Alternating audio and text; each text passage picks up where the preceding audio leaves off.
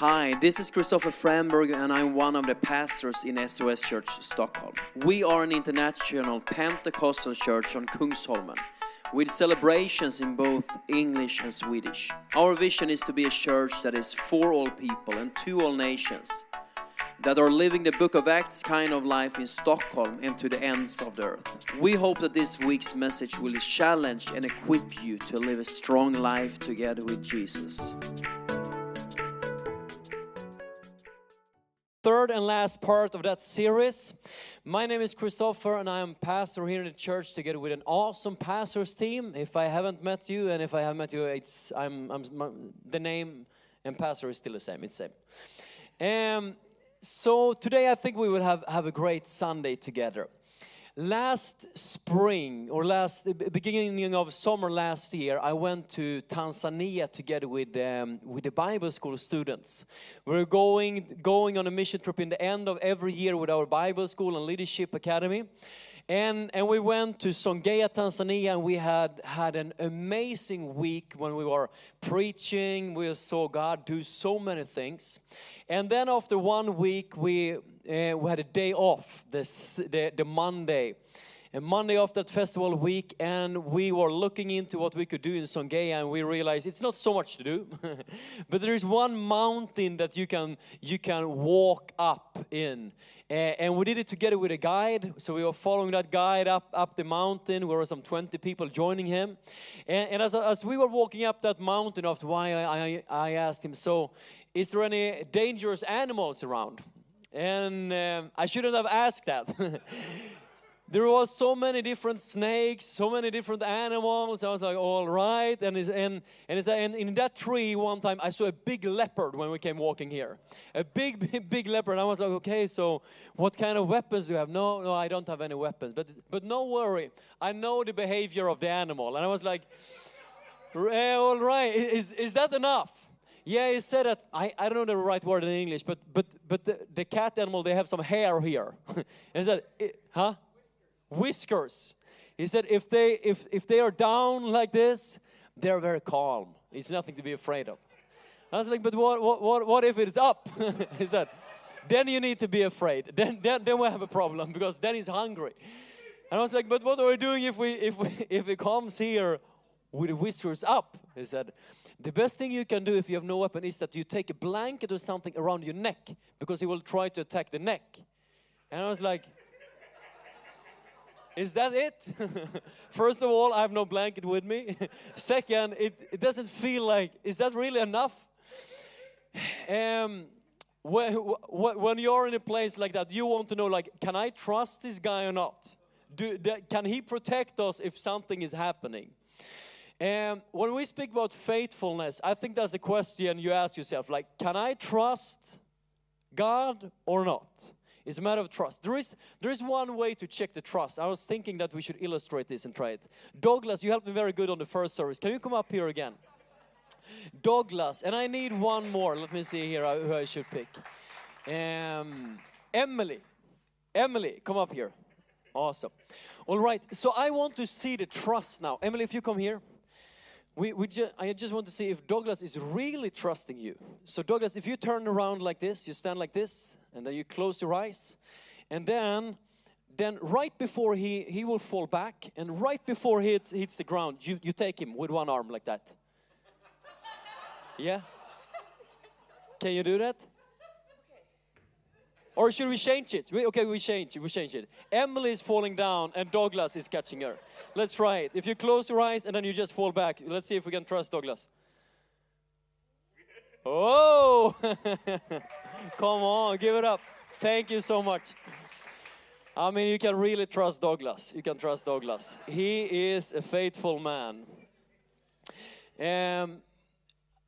This is just an example or illustration. I mean, before you put your life in someone's hand, you want to evaluate. You want to see, can I really trust this person?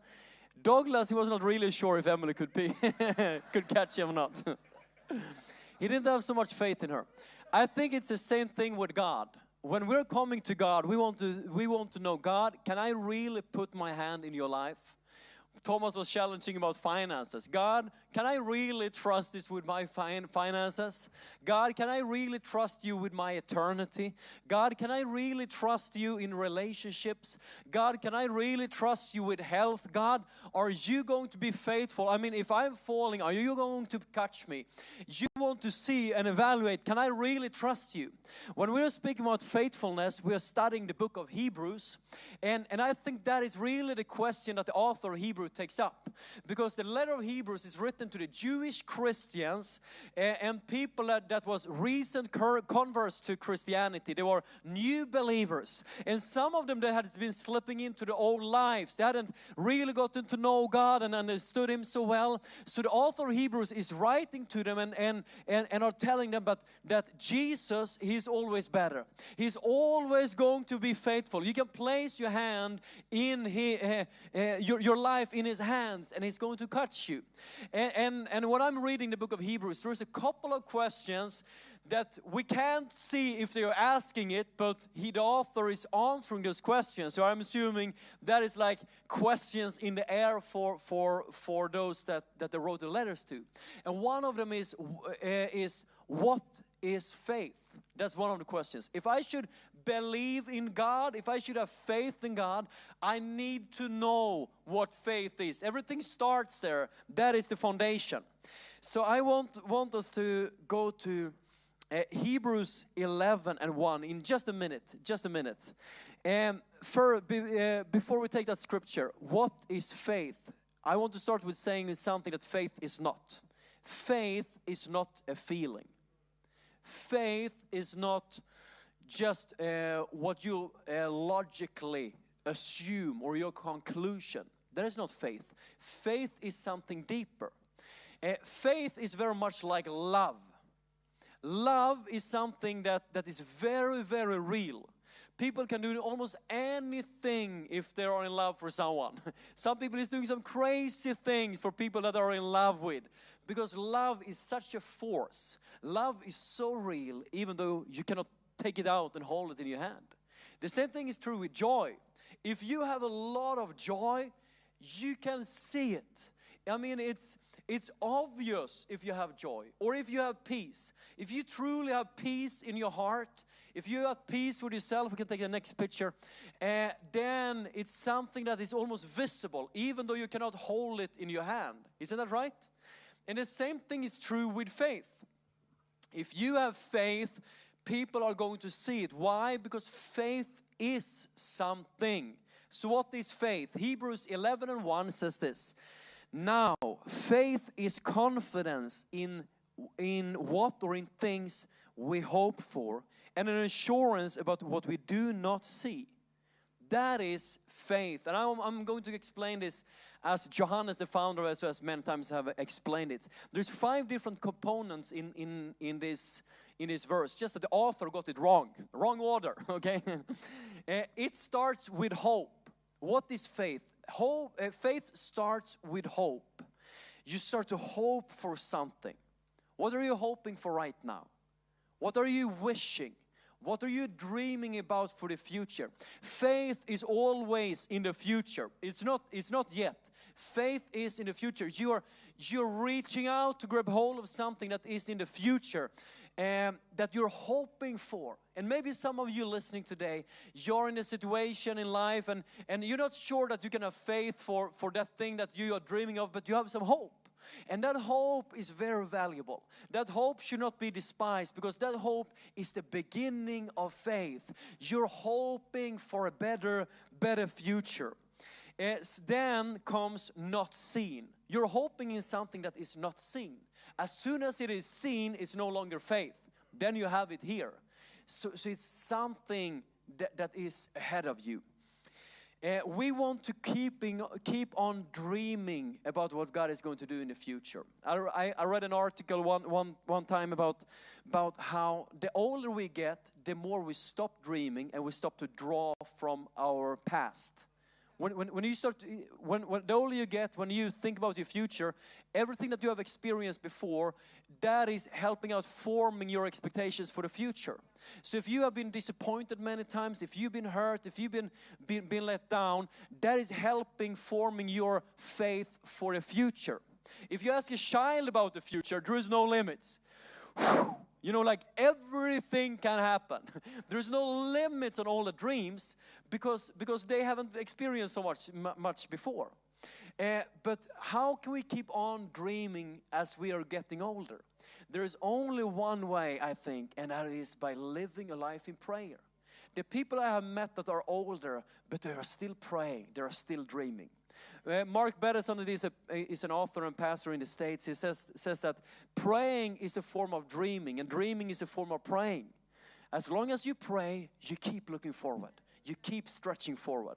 So we haven't seen it yet, but what we're hoping for, what we haven't seen, when we're adding the Word of God, when we're listening to God, it starts to become a faith. It's confidence. That's step number 3. And the Greek word confidence, Greek philosophers was using this word, and they described it like this: things as they really are.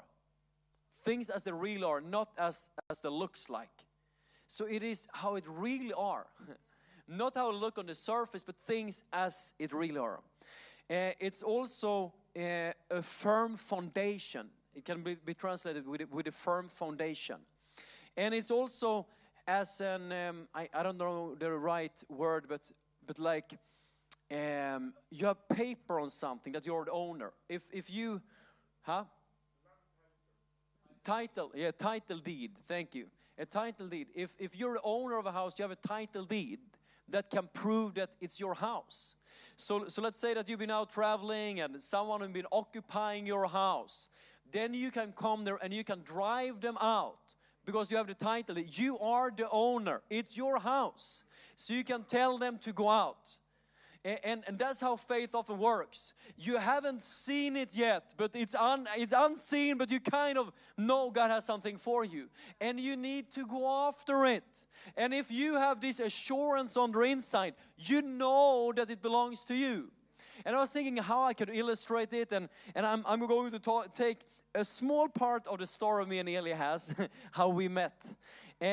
We have a long story how we came together and became a couple. Long story. I take a piece of a short story. Okay, we were dating for a long time, back and forth, and then we ended up not seeing each other for almost a year. And I was thinking about who I should meet, and we had an older woman in the church that said, "When I'm praying for you, I'm always thinking about you and Eli together."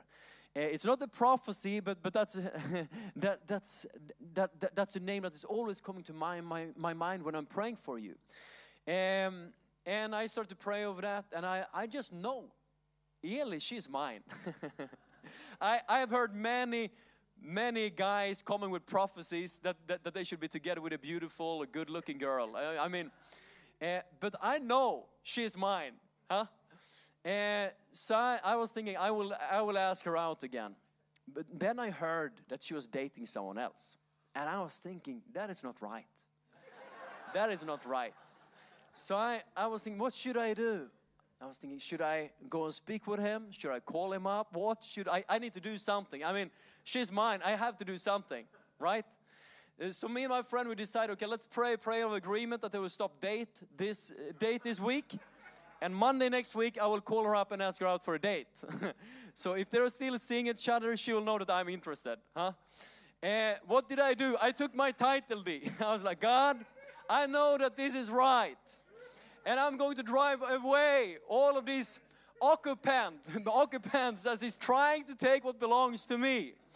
So we were praying, and then in the beginning of next week, I called her up and asked her out, and she said yes. She had stopped dating him that week. And she was just waiting on my phone call. Can you see it? It was something that belonged to me. But I had to act on it. That's how faith works. You get a confidence about something. This healing belongs to me.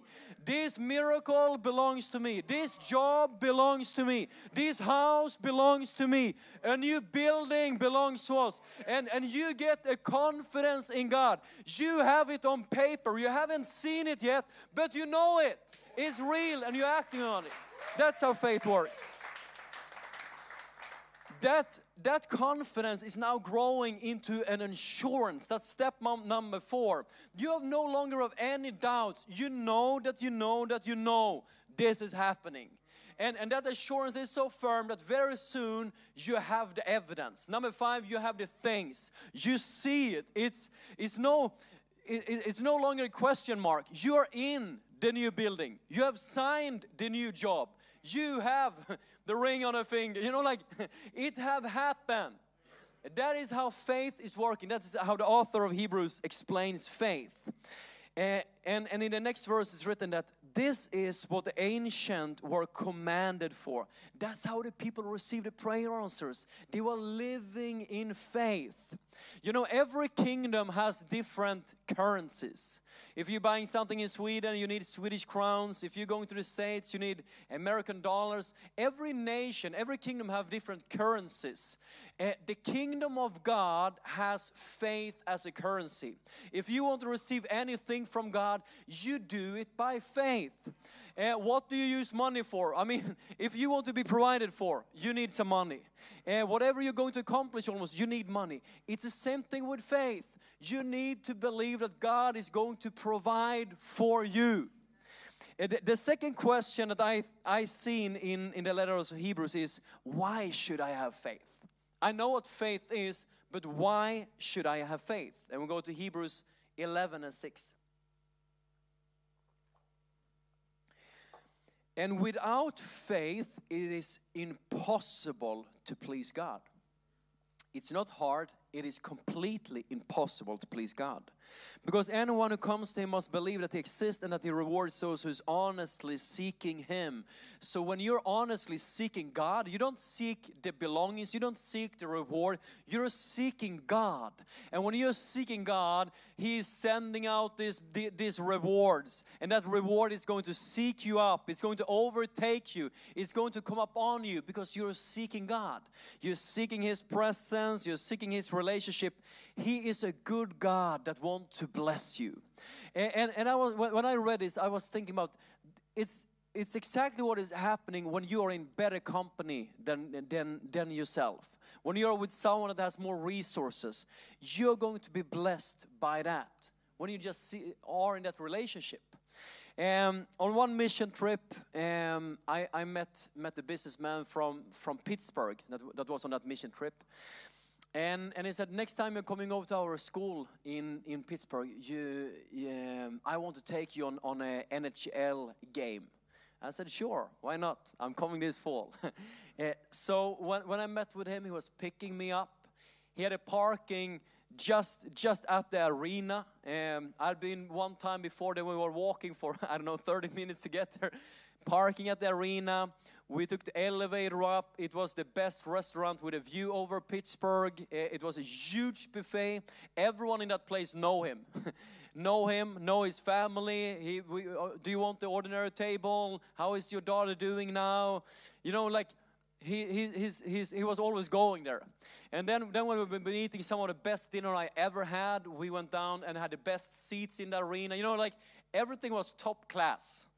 And then I was driving me back to the hotel, and I just felt like, wow, this was awesome. And I think that's a little bit how it is with God. When you seek, you don't seek the reward. You don't seek what someone else can. You don't take advantage of a friend. You're just a friend.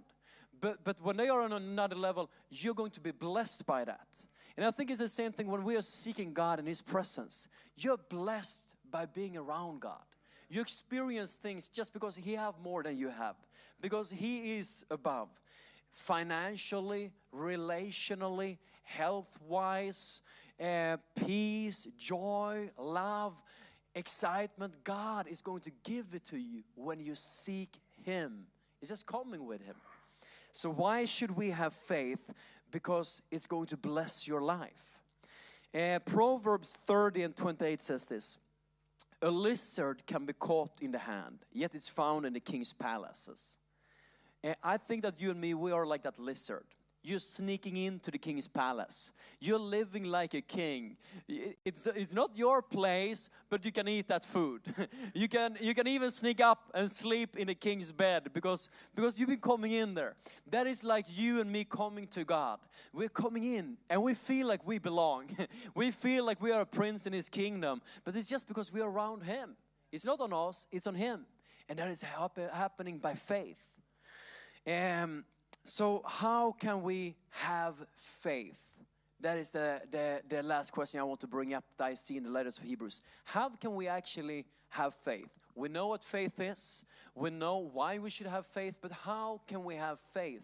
Is it any way to know that we know that we know that God is going to take care of us? How can we know that He is actually going to be faithful? If you're going to a bank in Sweden and you want a loan, then they're going to do a checkup on you. Have you been paying your bills before? Do you have other loans? Are you a trustworthy customer? Can we trust you to lend you our money? And they want to check your background. If you want to know if you can trust God or not, is there a way to check His background, track His record? Have God been faithful in the past? Because if He has, He most likely is going to be faithful in the future. And I think that is kind of like the question in the book of Hebrews, because the author, he's checking God's background.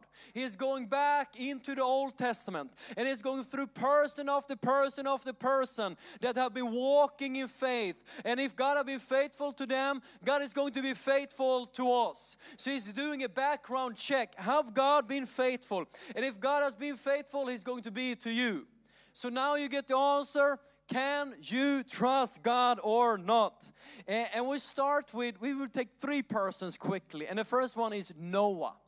Noah. I didn't find a picture of Noah, so I took Albert. He's also a carpenter. He's part of this church. He wasn't on socials. I couldn't find any picture anywhere, so it's good enough, huh? By faith, Noah, when warned about things not yet seen, in holy fear built an ark to save his family. By faith he condemned the world and became the heir of the righteousness that is in keeping with faith. Noah, he devoted his life to building things. He was a carpenter. That's how he served God. Let me see, how many is in full-time ministry for God? We're two persons. How many is working with something else? I mean, you're following God, serving. Yeah, some other people are working, some is doing nothing. But most people are not doing that. But God is not just after people that can preach. God is after people that are doing all kind of things. You can serve God with what you have. You can serve God where you are. Noah was one of the greatest men of God in the Old Testament, and he was a carpenter, and he was serving God by building things. And many times when I've read it, I have imagining the family, his wife saying, okay, can we do something else than building this Saturday? No, we need to finish the boat. Okay, when is it done? Maybe in 50 years, we'll see. Like week after week after week, just building. No, are you sure that it's coming some rain? Because we are in the desert. We hardly know what rain is.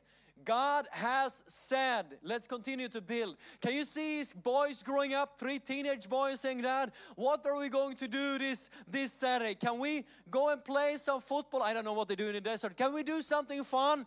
Yes, we will build. Can we do something other than build? What about next week? Then we will build as well. Okay, what about next month? Yeah, but then we are building. What about in 10 years? No, we will build. That is what we're doing with our lives. Sometimes I have felt a little bit like that with church.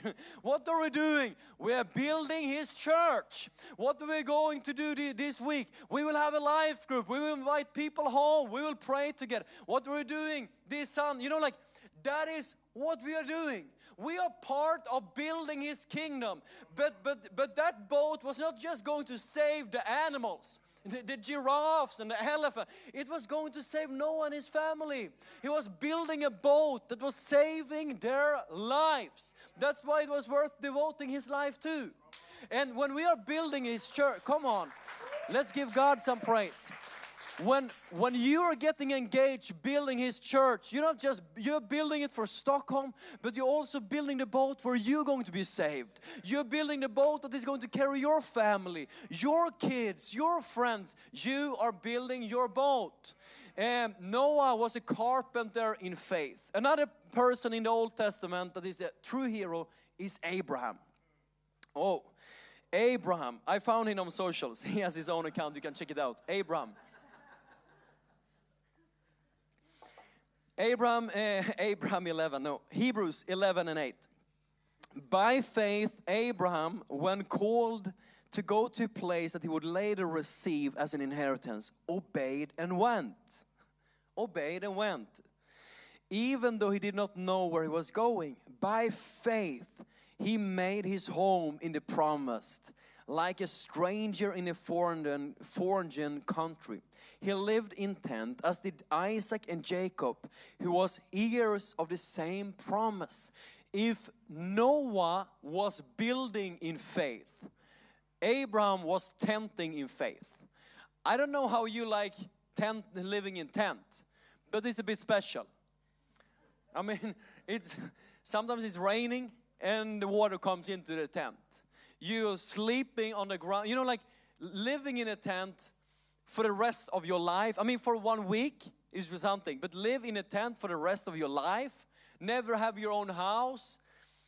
I don't know how many that is up for it. You need some faith. Abraham, he was living in tent for the rest of his life in faith. God had promised him a land, but as long as he lived, it was never his.